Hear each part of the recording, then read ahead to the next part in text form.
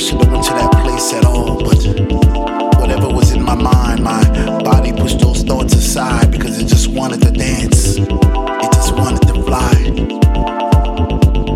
This was a funk decision. I even had funky premonitions of me floating around the room, passing flowers to all the boys and girls.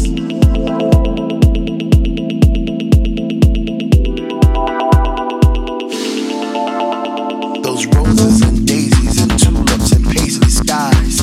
Was it that time to trip? Or was I just high on the sound of the speaker that was coming out the wall?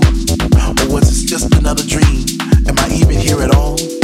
I see faces in the crowd and it seems like they're looking through my soul, like I'm this invisible man who's trying to become whole, but scream to the top of my lungs, but no one seems to hear me.